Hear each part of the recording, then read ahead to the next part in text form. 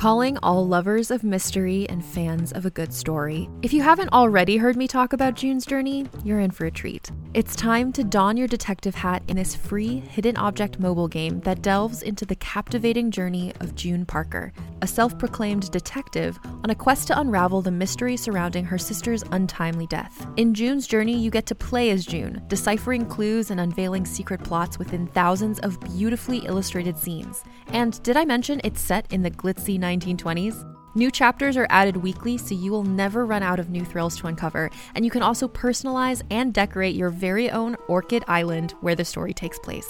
How sharp are your detective skills? Find out when you download June's Journey on your Android or iOS device, or play online via Facebook Games. Your detective journey awaits.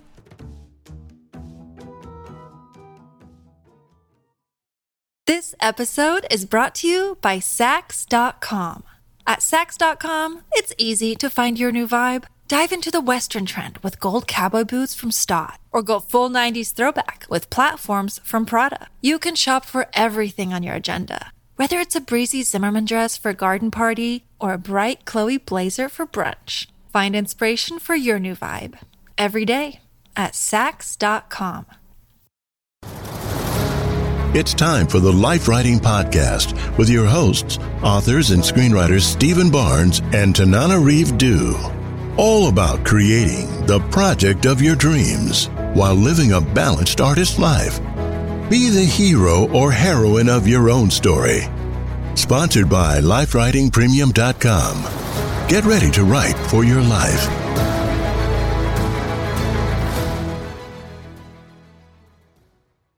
Welcome to the Life Writing Podcast, where married authors and screenwriters Stephen Barnes and Tanana Reeve Dew talk about writing during stressful times, breaking into Hollywood and balancing life. Every week, we'll share more tips on how to build a better life while you create your dream projects. Even if it's only at a rate of 1 sentence a day. Life writing is the application of the tools of writing to life and the tools of life to your writing. Amen. This is an incredible episode, actually unprecedented, because for the first time we have 3 guests today that we'll bring in later, but I just have to say It takes a village. It takes a village to do a podcast. So we have the great Charles Johnson, The great John Jennings, and the great Bryan Moss. That's so right. We're going to be talking all about comics, graphic novels, but first just catch up a little bit on what's been going on this week. This is toward the end now of Black History Month. And I just wanted to mention something that honestly I had not remembered until the Zen Educational Project put a post up on Instagram and Twitter. February 20th was the anniversary of my late mother, Patricia Stevens Dew's jail-in. There was a historic jail-in in Tallahassee, Florida. My late mom and her sister, my Aunt Priscilla Stevens Krause, were really excited by their first exposure to a meeting by a civil rights organization called CORE, the Congress of Racial Equality. And after the Greensboro sit-ins, they said, hey, we can do sit-ins in Tallahassee, Florida. So just a handful of them, really. That, you know how it is when organizations start. It's just like a couple people start that snowball rolling. But they went, several students from Florida A&M University went, and they got arrested. And when my mother was arrested and my aunt, rather than paying their fine, they were like, we're not going to pay for segregation. They decided to go to jail. And they spent 49 days in jail, got all kinds of attention internationally. Dr. King sent them a telegram. The baseball great Jackie Robinson sent them diaries to fill out. And afterward, they went on a speaking tour where they were hosted at Eleanor Roosevelt's. I mean, it was just like a whole thing. But I just wanted to acknowledge that milestone. Very cool. Very, very good. Your mother was an amazing woman. She was, and I'm so thankful that she supported me in the arts. I have said many times, because my father, who's still living, John Dew, is a civil rights attorney, and they were titans to me, absolute titans. And if either one of them had given me any indication that they thought I was wasting my time or wasting cultural capital in the arts, I might not be a writer. Well, you're talking about the internal permission thing. Yes. Do you have permission to express your excellence? Do you have permission to be who you really are and, sing your song? And if you did not get that from your parents, you're going to need to find a way to give it to yourself. Whew, it would have been tough. I put them on such a pedestal. You know, both of my sisters, Janita and Lydia, they're both lawyers, you know, following in my father's footsteps. Right. So But your mom wanted to be a musician, didn't she? she did. Thank you for mentioning that. We used to play trumpet duets when I was in middle school. She had a trumpet, I had a trumpet. She was a music major, which just really underscores to me how much she sacrificed for the movement, because the first couple years of her college life were all about just being a college student, playing in the band, orchestra, bassoon, trumpet, little piano, having fun, getting in a little bit of trouble.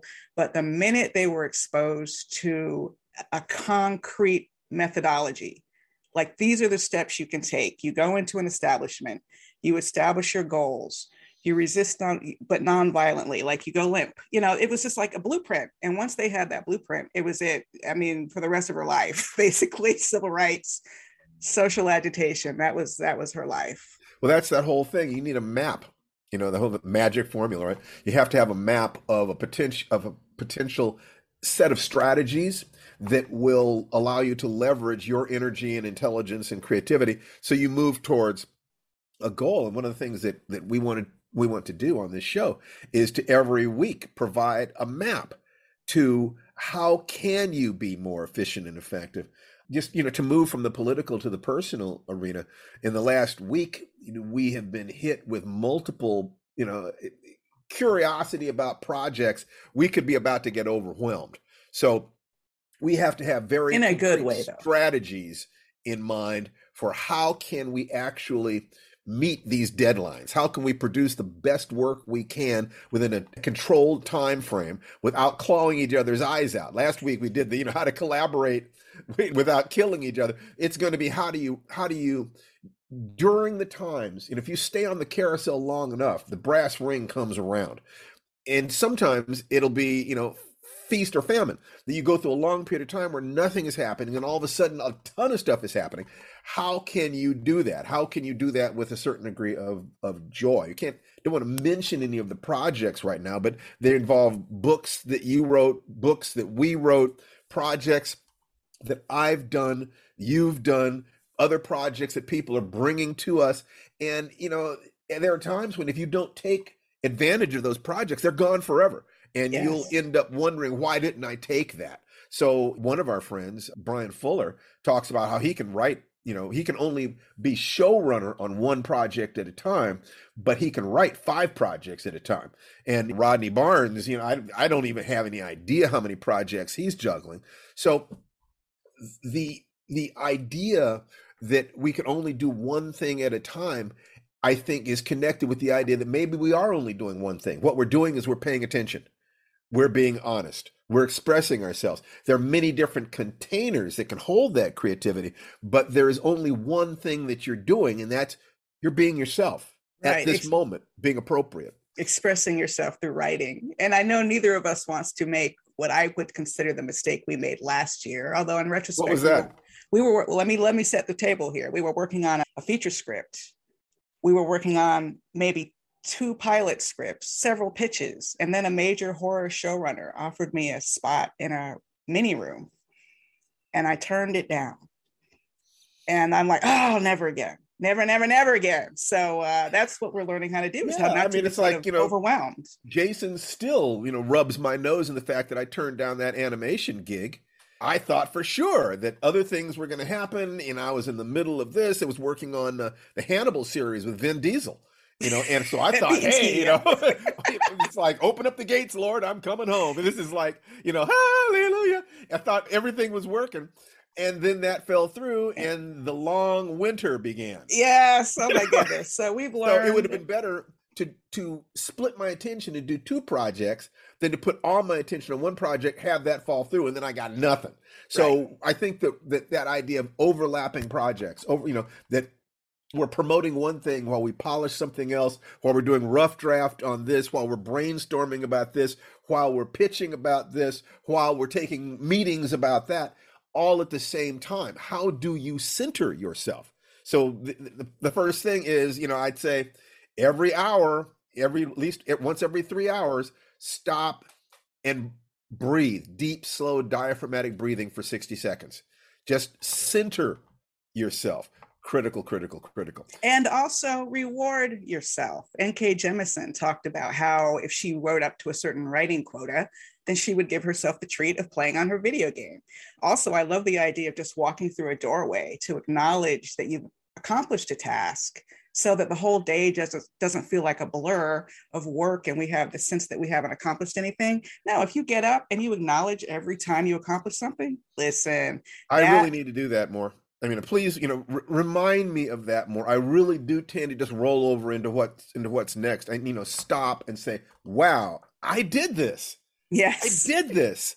It's that little kid inside you that is the creative dynamo needs to be patted on the head and said, good boy, good girl. Wow, exactly. Aren't you clever? So, look, I guess, I want to talk about, we have a lot to talk about today that is specific to all of this process.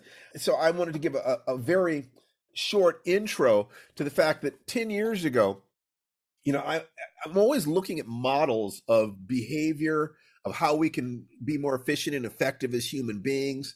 And one of the models was Buddhism's Eightfold Path to producing proper behavior, to be in alignment with the Tao, to be in alignment with nature so that we can evolve as human beings and hopefully, become awake and enlightened.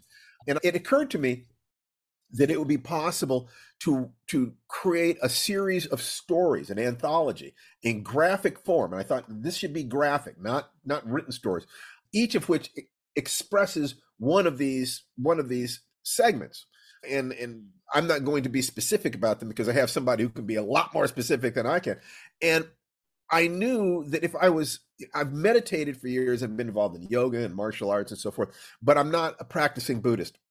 But when I realized that within my resource circle was someone who was also an amazing writer and also just a good friend, I thought that if I could enlist him in this process, that I then would have the resources necessary. So let me, you go with this. I'm so excited about this introduction because, listen, I've been reading Dr. Charles Johnson since I was a child. Sorry, I hate it when people say that to me, but it's true. You know how it feels. I read his cartoons in Ebony magazine using humor and cartoons to address all these big issues of the day, integration, civil unrest, you name it. And that was just a staple in our household. I'll go into the official introduction. He's a University of Washington professor emeritus, the author of 26 books, a novelist, philosopher, essayist, literary scholar, short story writer, cartoonist, and illustrator, author of children's literature, screenplay and teleplay writer, a MacArthur Fellow.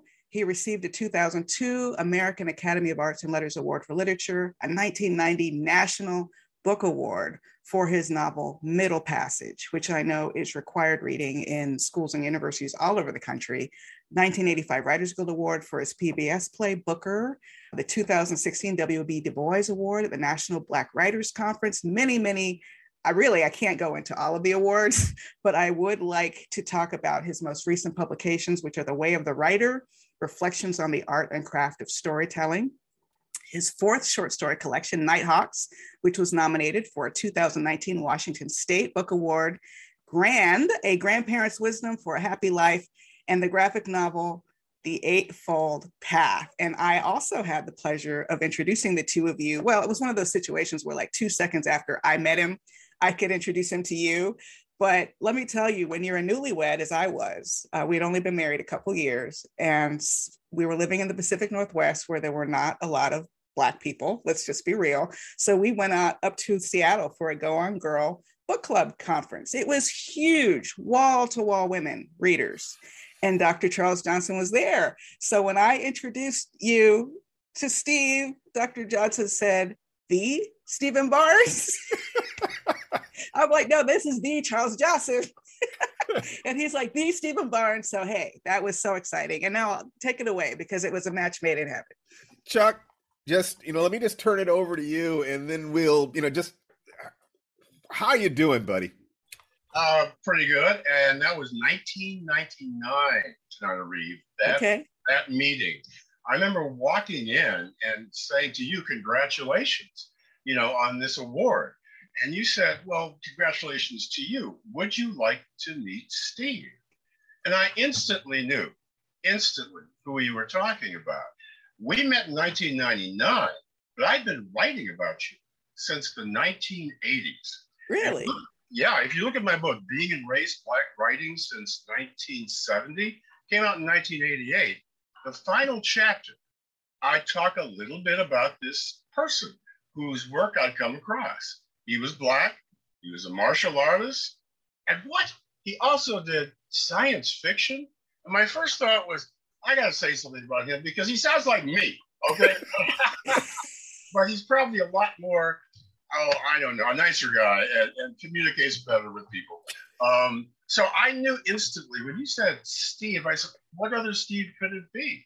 And that was quite a while ago. And what I've learned is just how much of an honor it is to know you, Tananarive, and you, Steve. You guys are pros. And I value more than anything else professionalism. How do you define professionalism? You've said that several times. I want to be sure that I know exactly what you mean. What is professionalism to you that you have such respect for it? You get the job done. You get it done well. You get it done on time, okay, or before time, deadline, and you get it done on budget if you're talking screenplay writing. Right. Yeah, I guess, it's one thing to sit by yourself and write something that's for your own pleasure, but as soon as you want someone to publish it, let alone invest millions of dollars to produce it, you better come correct. You better understand that these people have, I just saw recently, Francis Ford Coppola being unhappy because people won't give him $100 million to make a movie without strings attached. And it's like, what? Are you kidding me? It's like if you go to somebody, and so he's making his new movie with his own money, and God bless him. I think it's very dangerous when you can't get the money people to invest in you. That's a good way to lose your shirt. But I'm hoping that he's going to be able to do this thing. But for the rest of us, we're trying to operate in an arena in which people have professional needs. That in the creation of what it was that I brought to him. We'd written a couple of short stories together first. 4189, which actually is one of the stories in Eightfold Path. But when we realized we needed to go to someone and say, would you publish this book? We had to be able to give them something that would work for their business needs, that he'd be able to take to the people above him, his editor, his publisher, and say, this is why this book is important. And hopefully this is why this book will make money. Because if you can't say that, then you're asking for charity. You're asking them to do it because, it's a nice thing to do. And that's all well and good. But if there is a market for what it is that you're doing, then it will make money. And if there is no market for it, then why are you asking an entire distribution and production chain to invest their critical time? They're trying to send their kids to school. They're trying to keep a roof over their heads. It's what, in terms of the Eightfold Path, right occupation. That we're trying to do something that is good to the world, and in the adult world, money matters. So what are the steps of the Eightfold Path, Chuck? Because you have written numerous serious academic books on Buddhism and Black people and Buddhism in American and modern life. So tell us a little bit about what it was that you saw I was trying to do. Well, I have been a practicing Buddhist for most of my adult life.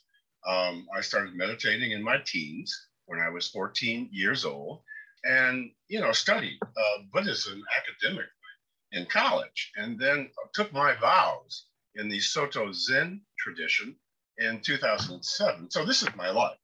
What to say about that? The Eightfold Path, if you want to understand it, you have to understand the Four Noble Truths. The first noble truth is that there is suffering, or suffering is universal. The second noble truth is the cause of suffering, and in Sanskrit, the word is trishna, which means craving or selfish desire. That's the second noble truth. The cause of suffering is craving.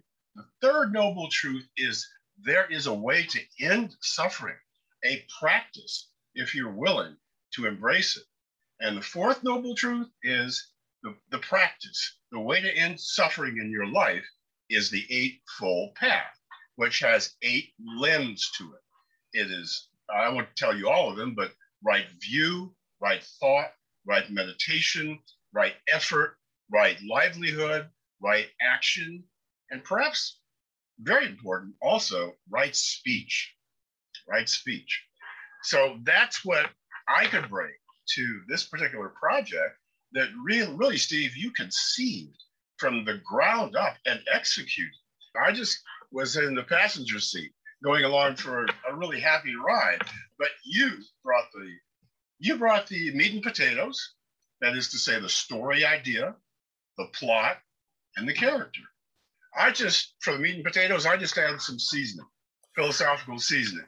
In terms of operating within the wheelhouse of a very specific philosophical tradition, I would consider you to have been the master chef in the kitchen, overlooking, a younger chef, in terms of this particular type of effort, putting things together. You gave me many corrections. You grounded what I was doing. You gave me the confidence to fly because I knew I wouldn't go in the wrong direction, that you would reel me back.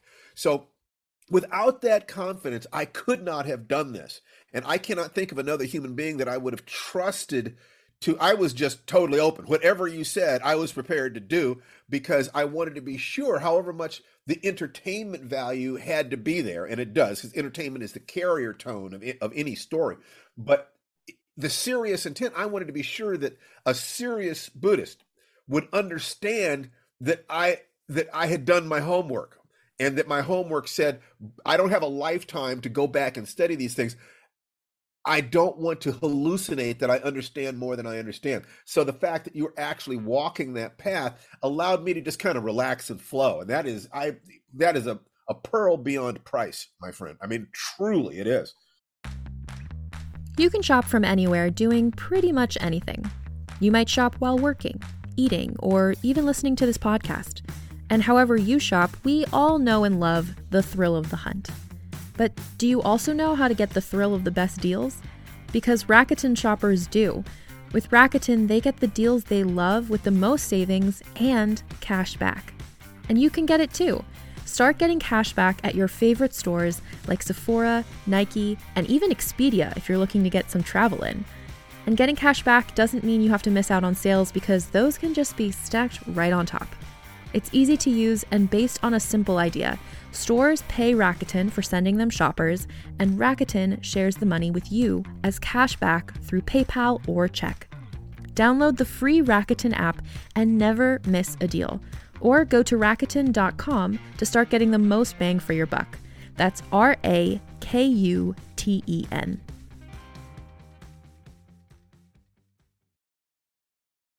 This episode is brought to you by Sax.com. At Sax.com, it's easy to find your new vibe. Dive into the Western trend with gold cowboy boots from Stott, or go full 90s throwback with platforms from Prada. You can shop for everything on your agenda, whether it's a breezy Zimmermann dress for a garden party or a bright Chloe blazer for brunch. Find inspiration for your new vibe every day at Sax.com. What I think is so fascinating, ahead, I just wanted to add, I think what is so fascinating about this project is that it takes something that is so serious, something that you could literally study, in a scholarly way, but applying it to stories that on the surface can just be entertaining, right? And they're very easy comics, so there's horror, science fiction, a war story, a martial arts story, there's all the detective stories set in a zombie universe. There's all sorts of different stories. But just as William Gaines did with EC Comics and Mad Magazine, there was a serious philosophical intent underneath that at no time were we straying too far from that. There has to be a moral core, I think. So when Charles introduced the concept of via negativa, would you tell us about that concept? Well, I could say a lot about that. The stories, it seems to me, are teaching stories. They all great art entertains, but what these stories do is they educate and as well as entertain. So, there's a moral kind of lesson in each one of the stories that you compose, but you can't, if you look at these stories, what you're going to understand is don't do this. Don't do what this guy does. Now, the one exception is The Gauntlet, your story, The Gauntlet, where you have a very noble martial art character who behaves in a way that is unselfish to save a young man, several young men who have gone astray. So, that story stands out for me as a very good example of entertainment and educating. Yeah, I think that the temples of his gods might also be a positive example. But I think that one of the decisions I made was to not be on the nose. That I wanted to leave room for people to debate about which category this story was in. To actually have, I wanted to honor the intelligence of people by saying, if I am dogmatic about this, I lose. But if each of these seems to be entertainments, then I'm asking them to look at these things, and hopefully they'll begin to look at other entertainments that they look like, that they look at. I mean, what is Breaking Bad? If that's, it's like, don't be Walter White. I'll buy that, because here you're talking about somebody who one step at a time delivered himself unto hell for what seemed to be good intentions at the beginning, but was ultimately a revelation of a corrupt character. Once we had this notion, what was critical was for someone on the other side of the editorial desk who is in contact with the money people to say, yes, I get your vision. So what I'd like to do now is introduce the man who midwived this entire project. Yes. So Tananri, may I introduce our next guest? Go right ahead. All right. John Jennings is a professor of media and cultural studies at the University of California in Riverside. Jennings is co-editor of the Eisner Award-winning collection, The Blacker the Ink, Constructions of Black Identity in Comics and Sequential Art. Jennings is also a 2016 Nasir Jones Hip Hop Studies Fellow with the Hutchins Center at Harvard University. Jennings' current projects include the horror anthology Box of Bones, the coffee table book Black Comics Returns with Damian Duffy, and the Eisner-winning, Bram Stoker Award-winning, New York Times best-selling graphic novel adaptation of Octavia Butler's classic dark fantasy novel Kindred. Jennings is also founder and curator of the Abrams Megascope line of graphic novels. He is also a 2021 Hugo Award winner for the illustrations on Abrams Comic Arts graphic novelization of Parable of the Sower. And it is a huge, huge honor to be able to introduce the man himself, the myth, the legend, John Jennings. Hey, cue applause if we had it. That was crazy. I think I appreciate that, Steve. I think that's the first time that someone's actually read the bio the way it was supposed to be. Like the stops and starts and everything. I was like, I appreciate that. Thank you. It's a great honor to be on the show. You know how big a fan I am of you and Tananarive and of course Charles. So thank you so much for having me. I really appreciate it. Pleasure.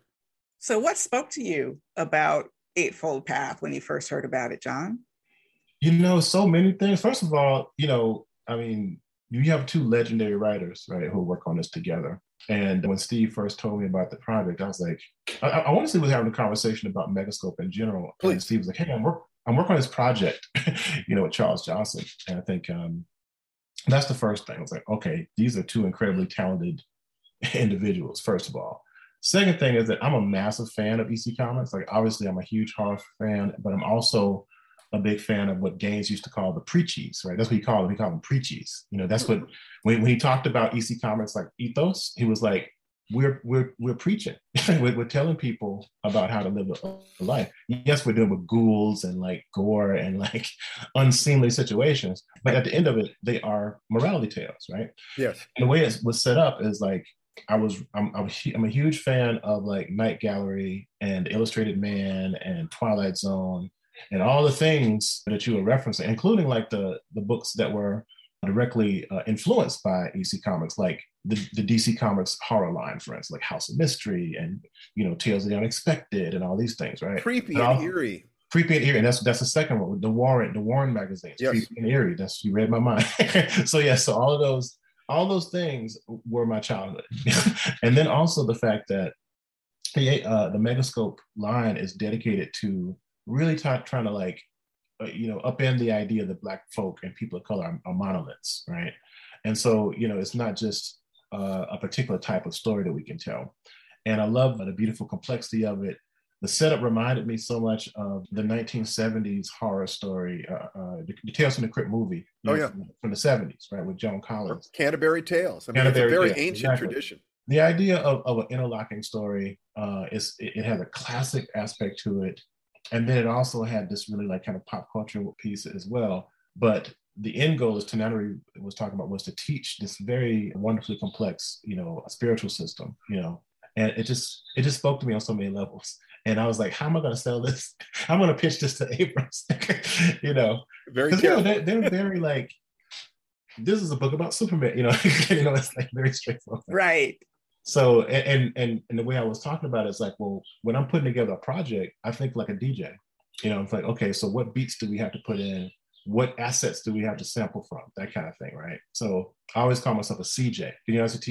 As you said, I was a hip hop scholar, right? So I'm thinking about like, what are these different components? How do they fit together for a book? Because I know that there's an audience for it. Even if it's just me, but I know there's audience, and that's kind of like what attracted me to it. I was like, this is going to be a test to see what kinds of experimental books we could do with this with Megascope. Where it's not just books about Black people suffering in history, right? Because we are doing books about like the unfortunate aspects of like racialized oppression and civil rights struggles and things. We're doing an Emmett Till book, things of that nature. But what types of like interlocking dreams can we push as well, through this imprint? So that's what my thought was, and it was risky, because Eightfold Path has been on. It was in the original pitch to Abrams, from the beginning. Like this particular book, unlike some of the others, has always been one that I wanted to do. So this was on your slate when you were just first pitching the entire Megascope line. That's right. It was on the initial Megascope line pitch. Yeah. Wow. Mm-hmm. From the get-go. Wow. What a vote of confidence. That's fantastic. I know I've never done a project where we played with as many different genres, as many different types of work. I mean, there are ways, and I always kind of think to myself, what if this is the last book I ever write? Right. The last thing I ever do? If people look at this, does it encapsulate who it is that I am and what it is that I think about the world? And, there are ways in which there are maybe 4 or 5 projects out of the 30-something books that I've written where I could say, yeah, if I had to stop at that point, that would have been a good representation of who I was at that moment. And right now, I think I'm trying to rediscover my original voice. The question, society can be a lot like a Procrustean bed. And for Black artists working in Hollywood and working in New York, sometimes you file off the rough edges. You don't say everything that's in your mind. You are aware that the target audience does not necessarily want to hear everything you have to say. Well, this is one of the very few times I didn't hold myself back at all. What you're seeing here is who I am. And it's a beautiful thing. And I wanted to be sure that it worked for Chuck, and that it worked for you, and it worked for your company, the people willing to put out the time and the energy and the money to make this happen. Yeah, you pay attention to that, but at the core of all that has to be the sense of that little kid inside me, that little Buddha baby that started the world, earth below, heaven above, no one in the world like me. And then how much of that do we lose? Can you get back to that voice and find the part of you that looks at the world uniquely? And so I am so grateful, and I mean this from the bottom of my heart. I am so grateful that you gave us the opportunity to do this. This is hugely meaningful to me, and I will never forget that you had that faith, John. Well, I mean, it was easy, Steve, seriously, for me to have faith. I was like, I knew it was going to be a wonderful project. And also, when I started thinking about who could work on it, that's why I was, who could be the artist, Yes. on it. That's why I was thinking about Bryan's work.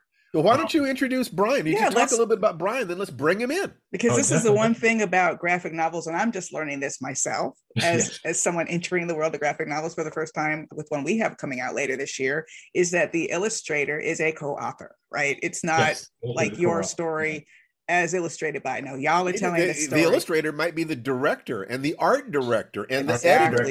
Really, we write the script, but the illustrator has massive responsibility. Yes, it's one of the most beautiful, surreal, amazing mediums ever created is comics. Because of the fact that it's a syncretic, kind of amalgam of different types of storytelling. And it's so flexible. And I think like the inherent surreality of comics as a medium is what helped us put together something like the Eightfold Path. It totally makes sense on the page. And another thing too is like comics are an abstraction. And so it's really good at actually taking things that are really abstract and turn them into like concretized forms. No. So basically, let me tell you about this amazing gentleman, Bryan Christopher Moss. We met online actually. I think he was a good friend of my friend David Bryan, who I think you guys met as well. We worked on After the Rain together, and I was looking at his work, and I was just like, this work is vibrant. It's beautiful. It has these different aspects to it, and I just hit him up, on Facebook, and I was like, man, I would really like to talk to you about your work. And this is years ago. I mean, I think now at this particular point we've known each other for about a decade or so, and it's a really big name in the Columbus art scene. Both as a fine artist and fine art teacher, and kind of a cultural activist and curator. He's a painter, a muralist, an illustrator, an educator, a creative director. He was born and raised and been working in Columbus, Ohio, and he's been working as a professional artist for the last like 20 years or so. He's a self-taught artist who focuses not only on pushing his artistic limits, but also creating impact and camaraderie in the art community. And I thought he'd be perfect for this project. This is one of my best colleagues and friends, Bryan Christopher Moss. There he is. Welcome. Yeah. Hey, Bryan. Hi, thank you for having me, everybody. One day we're going to have our sound effects together on this podcast, and you'll have applause at moments like this. But we're still building. We're still building. But great to have all of you. This is something very unique in the short history of this podcast. We've never had so many guests at the same time. Bryan, why don't you start by giving us a little rundown on your reaction when the project was brought to you, and then that'll bring us up to speed, and then we can just talk like a bunch of buddies. Yeah, totally. So when John spoke to me about the project, when was that, John? 2019? Was that 2019 or 20? It had to been around that time. Yep. Yeah, it was like cusp, around the turn of the year. And so during that time, when I initially got the script and I looked over it, I was like, okay, this is a lot of work. That's keeping it real. I was like, right. Yeah. I was like, okay, this is a lot of work. This is a lot of ideas and a lot of styles. But the thing about that's where I thrive. So like, I'm really a huge fan of like doing different styles or like taking risks stylistically. And so when John was informing me about the project and like gave me permission to have that license to do that, then I was like, oh, okay, yeah, let's go. I was ready then. So yeah, so it was like a combination of John's encouragement and then obviously reading the script. And then I had to do my research. So as I researched Charles and Steve, I got a little nervous. And I was like, okay, I still want to do it. And I'm familiar with them, but like when we're so intimidated. Actually, so I figured to step up and put on my big boy pants. Let's go. So that's how I got started on the project. Very cool. Very cool. We did an episode about collaboration last week with just the two of us, but now we're talking about a situation where you have 3 collaborators. You have 2 co-authors and an illustrator. How difficult is it to find your own voice within someone else's inspiration? So I take on a lot of work. Like I don't say no to projects. And during that time, I was working on a project for White Castle because they're from Columbus, and it was like their 100th year anniversary. And it was like included this mural and then these cup designs. And so this project took an entire year. So these projects overlapped. And so during that time when I was working and developing, going into Eightfold Path, I realized that it took more than just my voice. And what I mean by that is that I could, I guess for lack of better words, exploit or take advantage of the fact of my community and support that and bring in other artists. So the way that I created it was kind of like a bullpen where it was rotating artists. So we had some people working on storyboards, and then I had some people working on inks, coloring, but not everything was filtered through like me drawing it or coming off of the storyboards from what my friends created. So it was a highly collaborative process. And during that time, when you go into it, that's where I was like, okay, I have to remove the ego. That was like, because I just want to style and like do all kinds of cool stuff. So I had to really pull back during that time. So yeah, so thinking back about it, it made me redefine and think about how I approach just working and collaborating, period. So more of like, hey, what are your extracting ideas from my friends and stuff like that, and to allyship and have support during that time of the book. And you essentially created a studio around this project. Yeah, yeah, totally. And that was included with like, I would say about 8 to 10 artists. And so there would be points where we're just sitting around at a table and rotating the pages, inking like every 15 minutes. So it was actually very addictive and very fun because it was like one of those things where I could like hang out with my friends and actually work, which is rare, especially as a painter. It's a lot of isolation. So yeah, so it was almost a communal space. And then there was a lot of symbolic process in that. I was living in my mentor's house at the time. So it's a very nurturing thing. So I feel that a lot of that came through from the book, into me. So it's definitely a kinetic process, Dr. Charles Johnson, I wanted to just jump in for a moment to sort of take a long view. I mentioned that, I've been reading your comics since I was a kid. And I'm wondering when you first discovered the power of comics, cartoons to tell important stories. Well, that was in childhood. I mean, that was back in the 1950s. I was an avid comic reader because I was interested in looking at art from everywhere. From every country, every culture, every time period. And comics, happen to be one of those vehicles for expression that, a picture's worth 1,000 words all over the planet. It's like music. People can understand the visual image. We think in terms of pictures. That is an old truth, I think. So I was passionate about drawing from the time that I was, very young, and kept it up and worked as a cartoonist from professionally 65 to 72, and did a lot of work, did a TV show, and my first collection of cartoons in 49 years comes out in September. Fantastic. What's it called? That's awesome. It's called All Your Racial Problems Will Soon End. Thank goodness. Finally, yes. It's about time, yeah. This work is over 50 years old. Seriously. This is stuff I did in the late 60s, early 70s. And so it's kind of interesting to see it miraculously resurrected in the last couple of years. But that was my passion. And that will lead you, of course, to being interested in storytelling.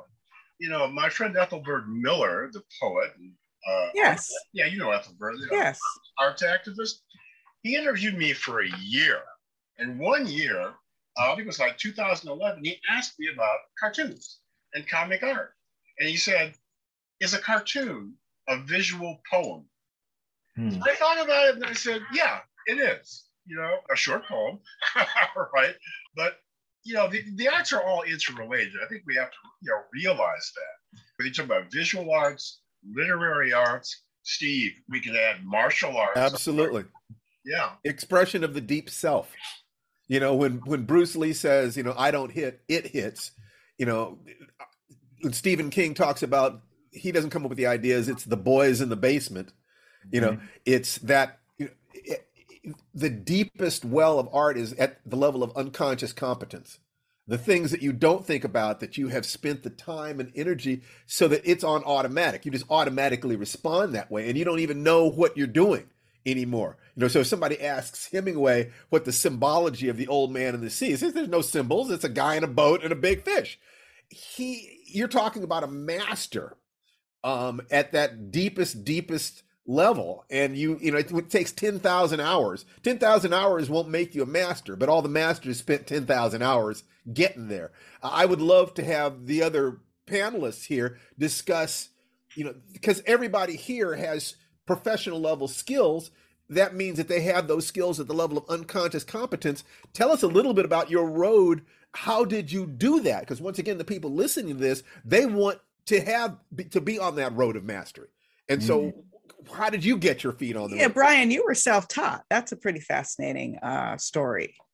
Yeah. If I could I'll kind of tailor it to where it's kind of like my story, kind of giving advice. So I would say the key to my breakthrough really early on, and this is really young, art found me really early, was that I had a mentor by the age of 7. The second part of that would definitely be discipline. And it's a weird thing because it comes across as a very masculine, aggressive thing, but that come across in different forms. The discipline goes back to just having the ability to sit down and focus on what you're creating. I would say that those were the two main keys that really separated me from people who did it as a hobby to doing it professionally. And then the other parts that come along with that along the way is education. So I actually took advantage of things, museums, reading the boring art books, that kind of stuff. So even stuff that you're not really into, or even say some aspect of art that you hate, if I feel that way, I actually go towards it because it's why do I feel that way? And so those are the kind of the steps and keys that are even in my life today that I still use in order to create. And I always see myself as a student. So there's always something to learn, right? So I never approach it as if I've done this, so I'm a master of it. It's okay, this is just the next step in the next process. And then the other key to that, I say work smart, not hard. So definitely take advantage of technology and things like that. So, because a lot of artists are very traditional, and I have a friend who makes brushes. I'm just there's no way. It's just that's no one has time for that. That's a bridge but I too can far. but I can appreciate the idea of it. There's a discipline there, but it's there has to be a practicality to the process. So definitely those kind of concepts weigh heavy on me, more of a practitioner of it, so drawing things physically. Those things, so as an illustrator, you have to do the act of drawing. So a lot of time when you're theorizing, that only goes so far. So those are the kind of things where it's that road where you want to stay kind of in the middle. You don't want to veer too far this way or too far that. So yeah, and then just single focus, art. So yeah, that's my journey and story and advice. Every book I've read by a female writer speaks about discipline, but that sometimes they will put it in I just love it. It's hunger.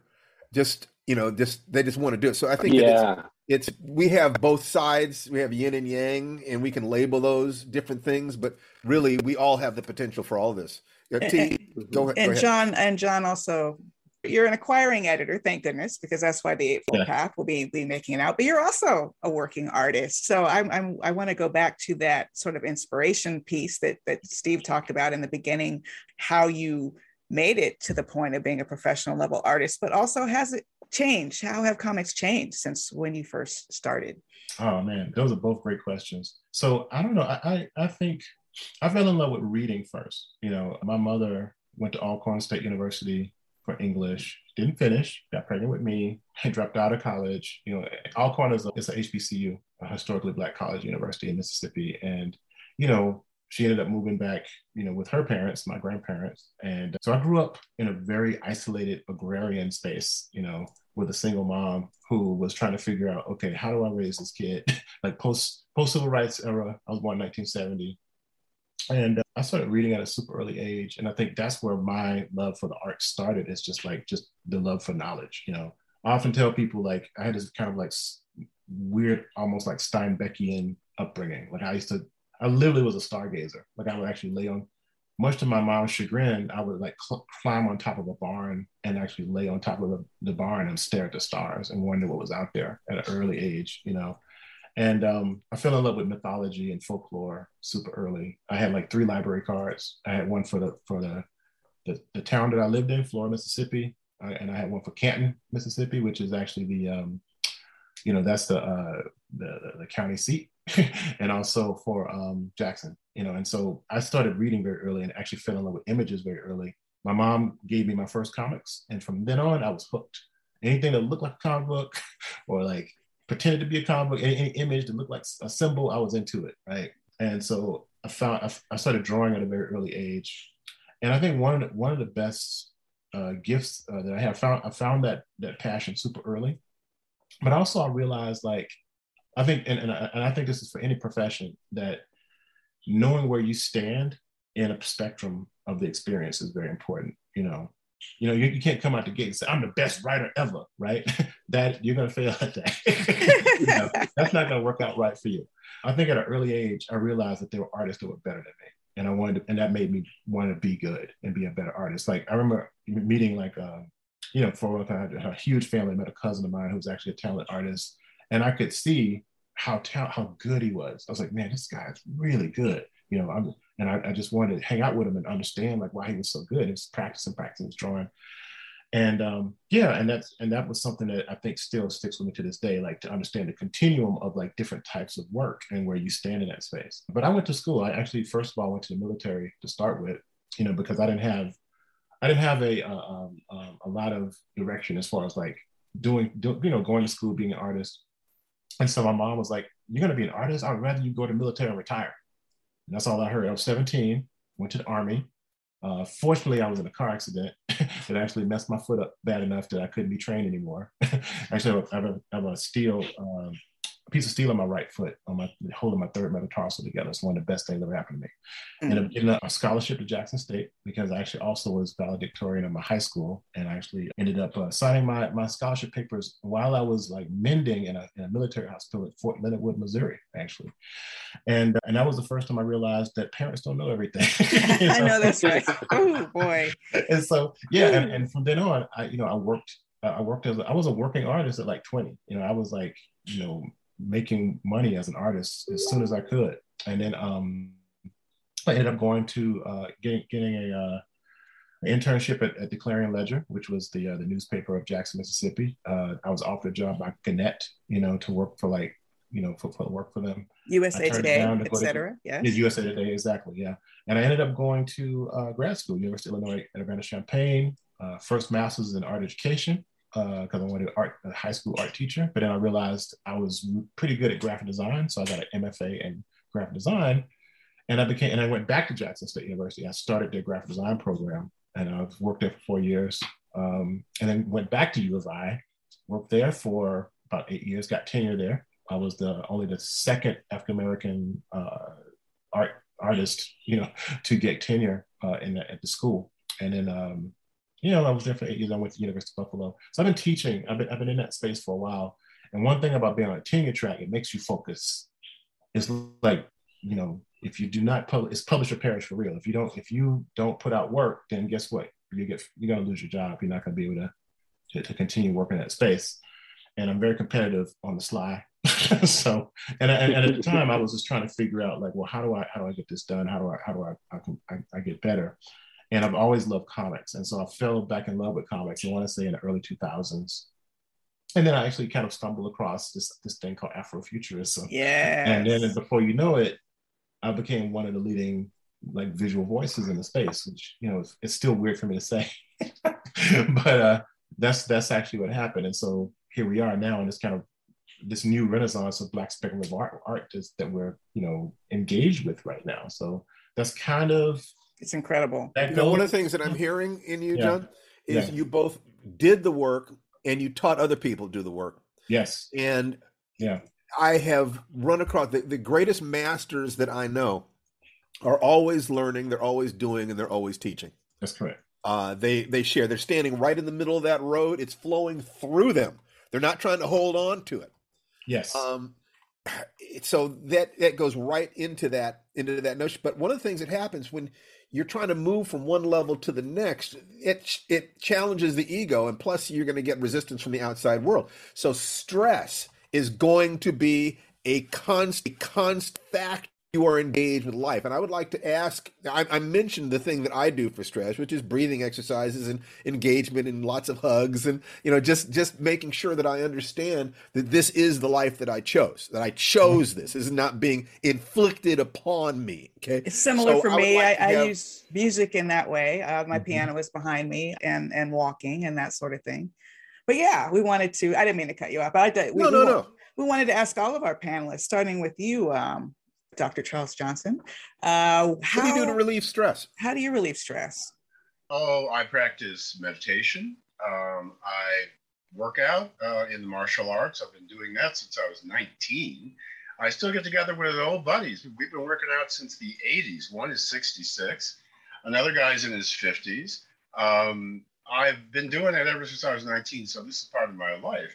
But also, being able to just step away and step back and appreciate the moment in which we're living, living in the present, not worrying about the future that hasn't come, not worrying about the past, which cannot be changed, but living in the present moment, as Thich Nhat Hanh, the great spiritual teacher, taught. So take a moment during the day and just appreciate the beauty that is all around us and always there. Take a deep breath. I think breathe. You talk about that, Steve. Breathing, yes. In and out. So meditation, martial arts, that kind of helps me chill out. Yeah. Fantastic. I bet reading is in there too. Yes. How about you, John? How do you dump stress? It's funny that you mentioned breathing because I'm not a practicing martial artist but I am a human being, right? And so what I do is breathe, like for real. Like I will actually definitely, like you said, center myself. I will take a deep. I used to do a lot of meditation earlier, like in my early 20s. I need to get back to it, honestly. But I will actually stare at the sky. Somewhere I started just look at the sky, whatever's happening. You did that as a child. Did as a child. Exactly. You're going back into your child space. You're finding something that brought you peace as a child, and it brought that into your adult life. That is wise. That's great. Thank you. I don't get called wise a lot. I get called. Oh, please. Yes, shut up. Mostly it's wise ass. I'm sure. There goes our clean rating. So no, that's okay. Yeah, no, Bryan. But that's something. But also I draw. Actually, I know that's funny, but the thing that I use to like make money sometimes actually still gives me a lot of release, and because it's the natural thing. And what you're saying is I'm a conduit for creativity. Yeah. And may I assume that when you go into your art space, you're in flow? Does time disappear? Yes, very much so. There you go. So you find the things that help you, where time is disappearing. And yes. Fantastic. Bryan, what about you?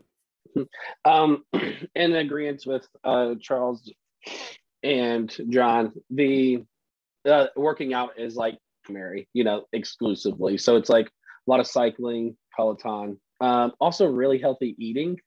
Mm-hmm. But the thing I would like to key in on, because I don't think a lot of people either don't come from this environment or never really experience this. So growing up poor, it was like these kind of conditions where I didn't really take care of the surrounding, because you don't have resources. So the one thing that I did as I got older and like to support the art and to decompress was actually like have a healthy living space and create a space to where I can actually like relax, opposed to the environment being hostile.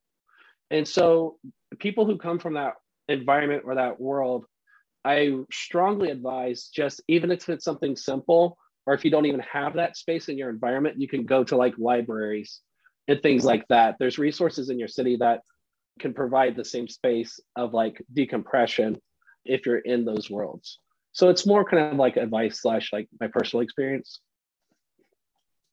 I love that. And that's so true, to find beauty, even when you don't think there is any. To Charles Johnson's point, there's always beauty around us somewhere. I would love for our panelists to tell our audience where they can, connect with you. Where can they find out more about what you're doing? Chuck, you first. Where can people connect with you? Well, you can reach me. I'm retired from the University of Washington. I'm professor emeritus. I retired 14 years ago, but anybody can reach me at the University of Washington and via email, if that's what you mean. Well, do you have a website? I do have a website. Yes, it's www.oxherdingtale.com. Fantastic. John? So you can find me on my site. It's johnjenningsstudio.com, all one word. I'm also on the Twitters at J.I. Jennings and also Instagram, which is John Jennings Art. Great. Bryan?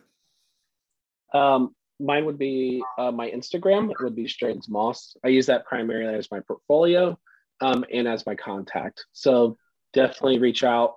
Also Facebook, but Instagram is my primary. So Strange Things Moss. Could you give that Instagram again? Did you say Strange Moss? Strange Things Moss. Strange Things Moss. Like it. Strange Things Moss. That's great. So Eightfold Path is going to be out March 22nd, I understand. So that'll be great. And pre-order.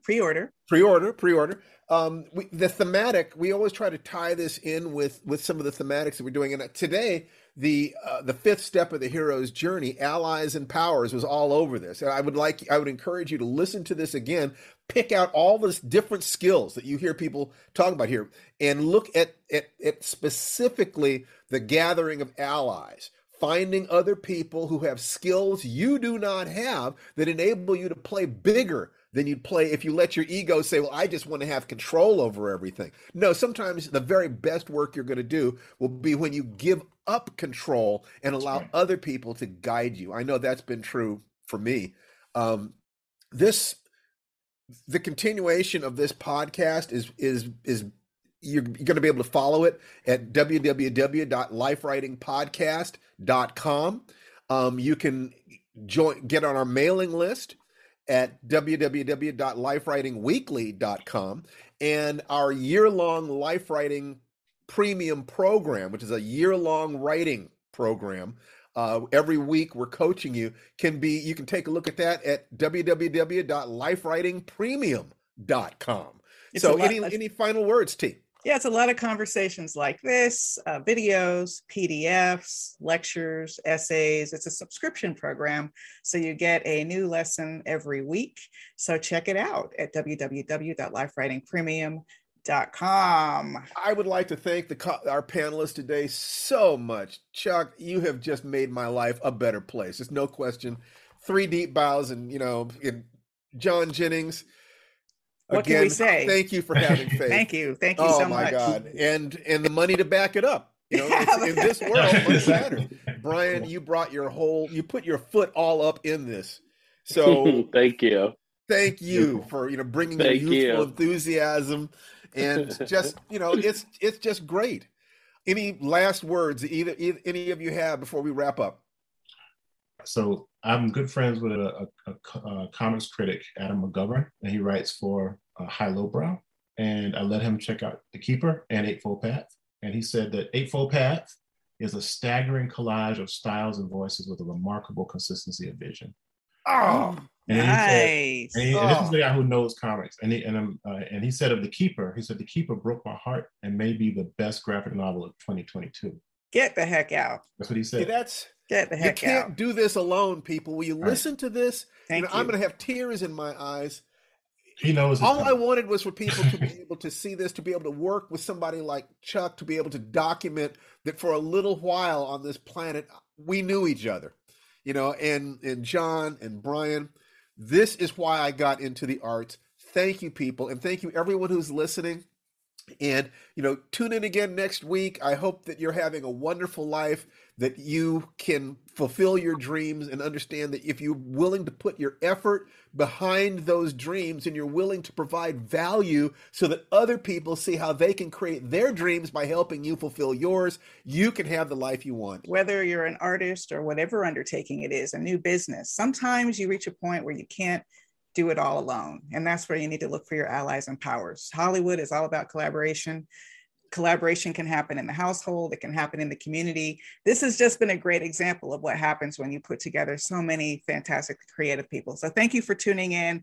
Go on and write the story of your life. Make yourself the hero or heroine of your own story. Thanks for joining us. Bye-bye. Bye-bye.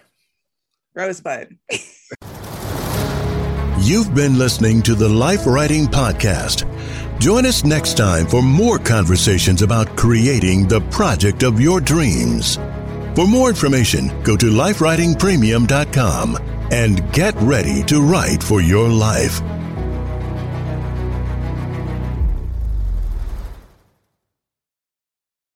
Hey there, it's Rachel Ballinger, and I am extremely excited to invite you to Rachel Uncensored. It's my podcast where I sit down and get real with my friends and celebrity guests, where we talk about all sorts of topics. And sometimes we might be under the influence when we do so. We cover things from personal stories to hot-button issues. And it's the only place on the internet you can find an uncensored version of me. It's a side of me that you might not have seen before because it's not the most family or brand friendly. But don't worry, I'm still sort of slightly a decent human being. If you're intrigued, then make sure you check it out. New episodes drop every Wednesday. You can find it on Apple Podcasts, Spotify, or wherever you listen to podcasts. Trust me, you won't want to miss out on the fun and candid conversations we have here on Rachel Uncensored.